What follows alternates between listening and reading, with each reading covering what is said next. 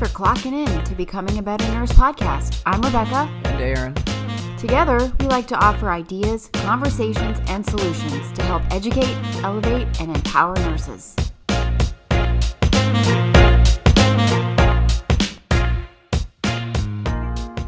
Welcome back. We're talking about eyes today. I am so enthusiastic about that because that is what an eye person is. They're an enthusiast. They're a cheerleader. They are into flair. They love to win with flair.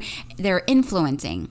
So who do you know that might be that kind of a person? You can try to think about it now, or when we get done with this, you might identify some people that are eyes. In the DISC assessment, I means influencer and enthusiast, and they're motivated by influencing, getting people, they're persuasive, and they get what they want through persuasion and influencing. And they might seem a little pushy, and they might seem, but they're also very energetic about it. So you would not feel like they were being annoyingly pushy. They're just enthusiastically pushy. So that's kind of their style. I don't relate to the eyes at all. I'm not an eye, and I don't think I know many eyes. I think our neighbor might be one, but they're influencers, they're promoters, they're persuaders, counselors. They can be appraisers, and I'm a DC, so it's like I don't really understand them that much. So, anyways, but that's pretty much what they are. Think about it at work, somebody who's always like excited for the next thing, like, yeah, let's do it, come on team, we got this. Or somebody who gathers people and tries to motivate them throughout the night. That's pretty much your eye. Or maybe it's a leader that's trying to get everybody together and influence and encourage them that it's going to be a great day. Those are kind of the eyes, the cheerleaders. Yeah, they are energizing and they are motivating. So the D person and the C person, like Aaron, these people really annoy them. They don't want the chit chat. They don't care about the relationship style. They're really about results driven in that sense. I'm really, naturally to me, if I come along an eye person, like I'm naturally annoyed because I'm not like that. And it's like way too much energy, and it's just too much for me. So it's like, to me, I'll handle it, but naturally it's not my cup of tea. Right. Most people who are eyes, they really thrive on personal relationships and group settings. And they're the people that you're going to see at parties that really are the life of the party. A lot of people like eyes. They're agreeable. They're likable. They annoy people who want to stay, reclusive. But for the most part, most of the population is a middle ground. Most of them are extroverts, yeah. So you're going to enjoy this person. You're going to enjoy their company a lot. Typically, they really thrive on you enjoying their company, and they're very optimistic. And their style is maybe over the top. And I like to think about people on Instagram. We call them influencers. And I'm wondering if part of that is this eye assessment. They have high energy. They have a lot of followers. They are optimistic. They love to get recognition, and they're full of flair. One way you would say is they win with flair. And so you probably know a couple of these people. They're over dramatic, and you might think they're over dramatic, and then that means you're probably a person who's not an eye person, because another eye person would recognize and probably appreciate that kind of energy and influence they have on people. And they're also politicians. I think politicians make great huge eye characteristics make really good politicians because they can bring a crowd together and really influence them. These people are usually motivated by social recognition. So think of somebody at work who likes to be praised verbally in front of others that they did a great job. Group activities, somebody who likes to get together with the group or partner up. And also they're motivated by relationships, just basically one-on-ones, multiple groupings, and they just fuel off of that. You would use this type of information as a leader per se, or even a coworker, to know how to handle this person. You don't have to be direct, because they're going to take it as a personal personal affront against them, because they're going to wonder why you're being so rude to them when you might just be trying to get to the facts. So you would know when you're going to deal with this person that you need to have a little bit of a small talk. You need to have maybe a group setting. Throwing a party for someone's going to be their cup of tea. So if you were going to throw a party, or you were going to plan some sort of presentation that was going to have a lot of energy, you would want to include them in the group. They like to work well with people, so you can have them be in charge of a party planning per se. If you wanted to have some recognition award ceremony or something, they would be a really good person to have on that committee.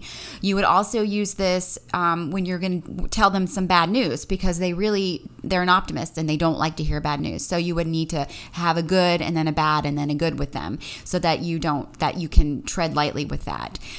You would also use this information about them for how they handle bad news and like negative things that happen in the unit.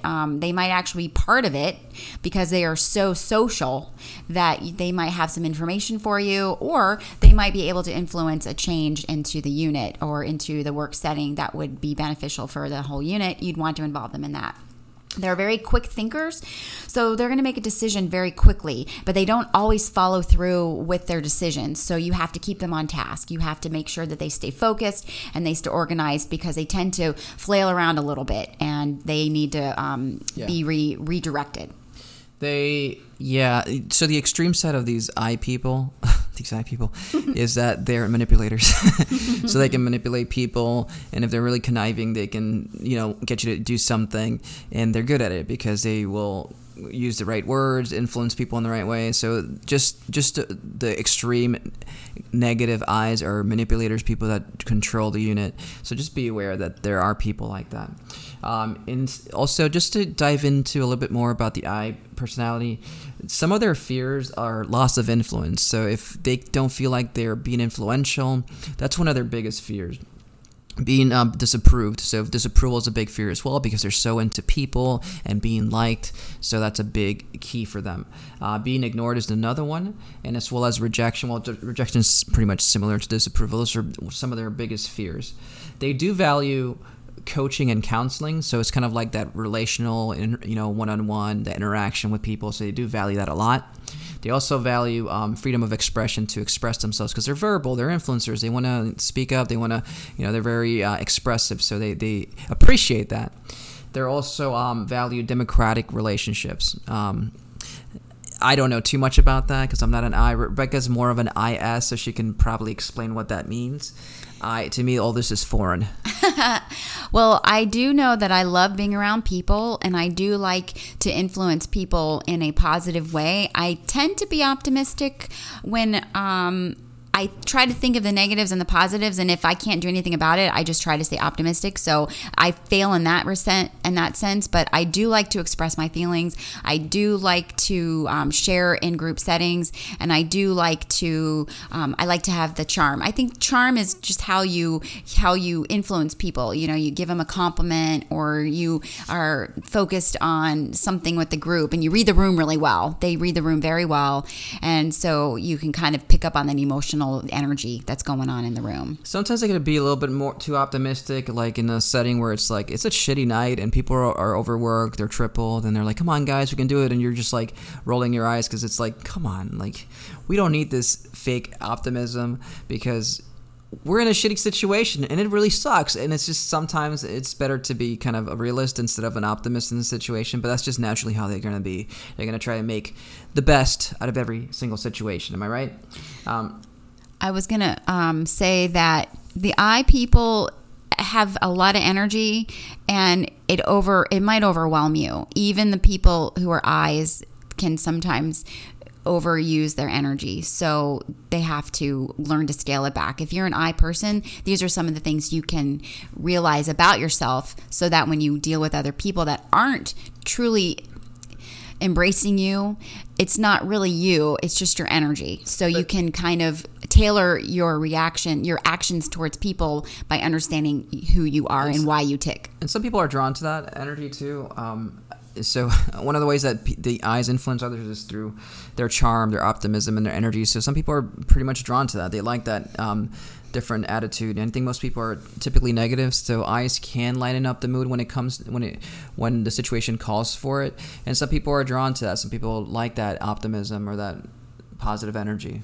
Some people are drawn to it, and then some people, it takes a lot of energy for them to deal with an eye person. Like if you're in a work setting, you can almost assure yourself that an eye person is going to be the one in the gossip, because they are very into that. Yeah, for sure. So you might not like that person because of that. You might be a kind of stick to yourself kind of person, and you just don't like that they're asking you questions and you feel they're being intrusive, or you feel like they're into your personal space when they're really just being themselves. They're just asking questions because they're naturally enthusiastic and charming, and they are trying to just understand the relationship they have between you.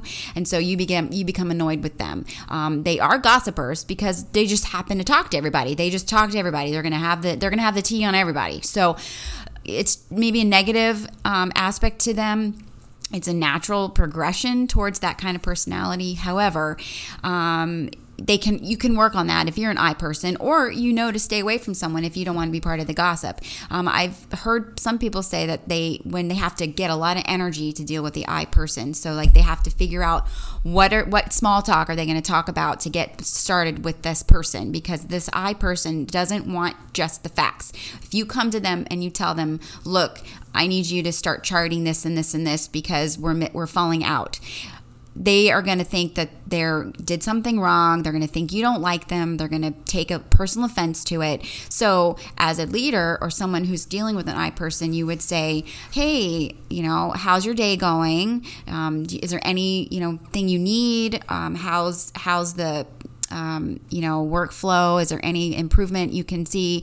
And then you ease into it. Say, well, this is I've noticed in charting that we need to be more positive on this. And then what you can do is challenge them and say, if you can pass this along to everybody, that these are what the expectations are, and that way you can kind of involve them in the change. Yeah. So, and lastly, I think one of the couple of things that we want to touch on is how can they improve? How can these people be better? We didn't touch quite a bit on that, but I think other things that we need to discuss is they need to be more objective instead of being so feely, touchy, and that's just naturally how they are. So you're going to have to really work on that and just being more objective, and not taking things personal. Correct, and then also following through, because they may have a crazy buttload of ideas, but when it comes to the follow through, they are the worst. The worst. Yeah, that's why they work well with committees and with groups, because they would be the ones that would have all these fun ideas and like, oh, let's do this, or let's have a balloon parade. And then they have all this fun ideas, but there's no follow through. So they need to stay focused. They need to have small task lists, and then you need to have somebody who's over them in a sense to have them check in so that they are following up, because they tend to be very scattered. So, their desk would be the or unorganized desk that there's no organization to it at all. Yes. And so just think about the people in your unit and think about, okay, who is a heavy eye? Who's the one that's going around talking to everybody? Who's the one that's in the tea? And those are the people that are heavy eyes, and there's a good use for them, for energy, for influence, for collaborating, and they make the unit fun. They do. They make the unit fun, and they're needed. Again, the eye is a part of everybody. They are needed in the unit. And you just have to find a way to just kind of deal with them.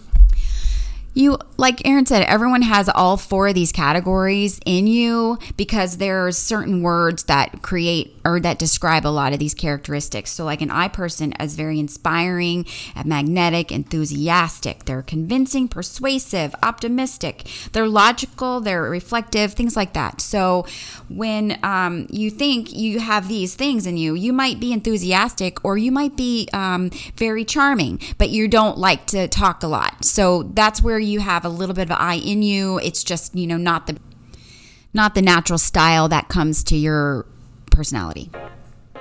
Time to clock out. Thanks for listening. If you like what you hear, please hit the like button and subscribe. Stat. Follow us on Instagram. You can find us on Becoming a Better Nurse. Until next time.